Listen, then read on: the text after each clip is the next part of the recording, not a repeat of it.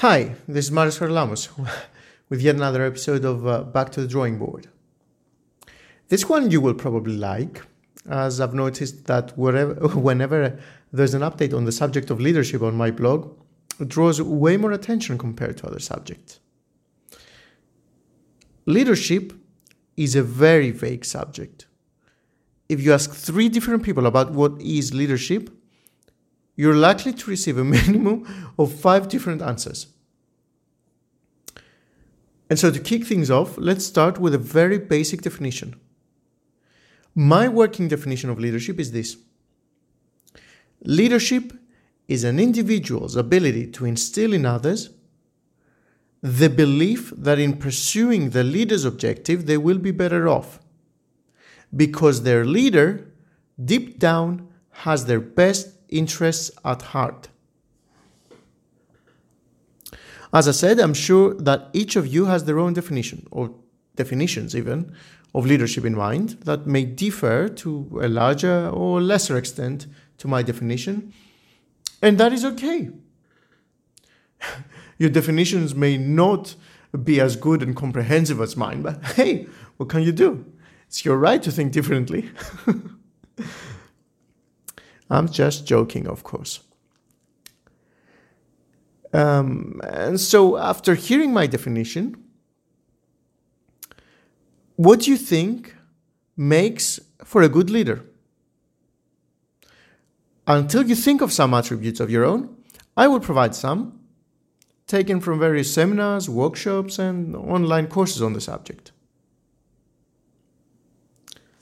And so a good leader needs to be committed, passionate, inspiring, accountable, empowering, empathetic, innovative, yada, yada, yada. You get the idea. Well, here's what I think a good leader should be. Ethical. As a matter of fact, not only leaders, but each and every one of us should, above all else, try to behave ethically first and foremost. Every other attribute pales in comparison. And when it comes to leaders, apart from being ethical, no other attribute is set in stone, irrespective of what many leadership experts may tell you, in my view. And that's for 3 reasons. First of all, leadership can be exercised at various levels within an organization. From the CEO down to the middle managers, they all have the requirement to demonstrate some degree of leadership. And so you cannot possibly expect from people with significantly varying experiences, responsibilities, rewards, to demonstrate the same leadership attributes. That's insane. Secondly, the ideal leadership style can vary significantly from one job post to the next. Can you imagine the head engineer of a spacecraft having the completed and well thought out designs in front of them, produced after countless hours of R&D, telling their subordinates to show creativity and alter the design? That would be dangerous. It would be unsafe.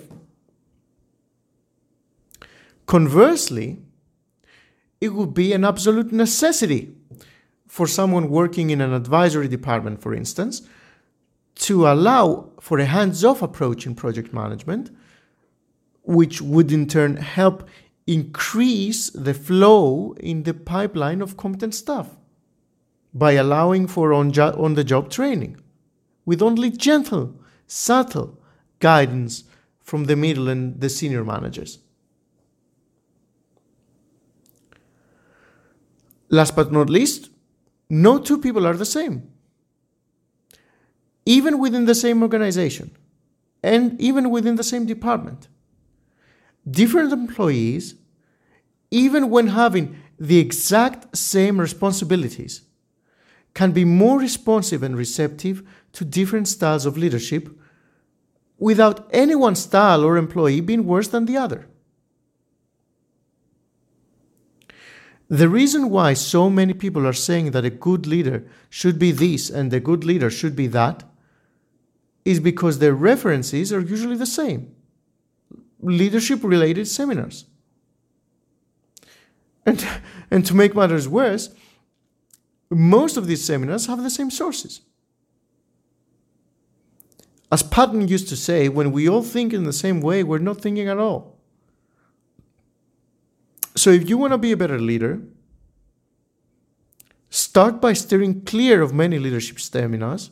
Some are okay to attend to get a general idea. And instead focus on finding people that you trust, people with experience in a role similar to yours, and learn from them. I've had the luck of being trusted with positions of responsibility from early on in my life. When I was just 26 or 24. No, I think it was 24. When I was just 24, I was trusted with the management of a multi-venue in Greece that served as a bar, a club, a restaurant, and a cafeteria. To this day, I'm still wondering what the staff were thinking about me. Was I a good leader or a bad one? Did my decisions make sense? Or were they plotting for an accident that would take me out of their way? I guess I'll never find out. When I was younger, I was constantly in doubt of my decisions as a leader. And then one day I came across Merck's slogan. I still use it as a point of reference when making tough decisions, and I recommend you to do the same. So when in doubt, just do the right thing.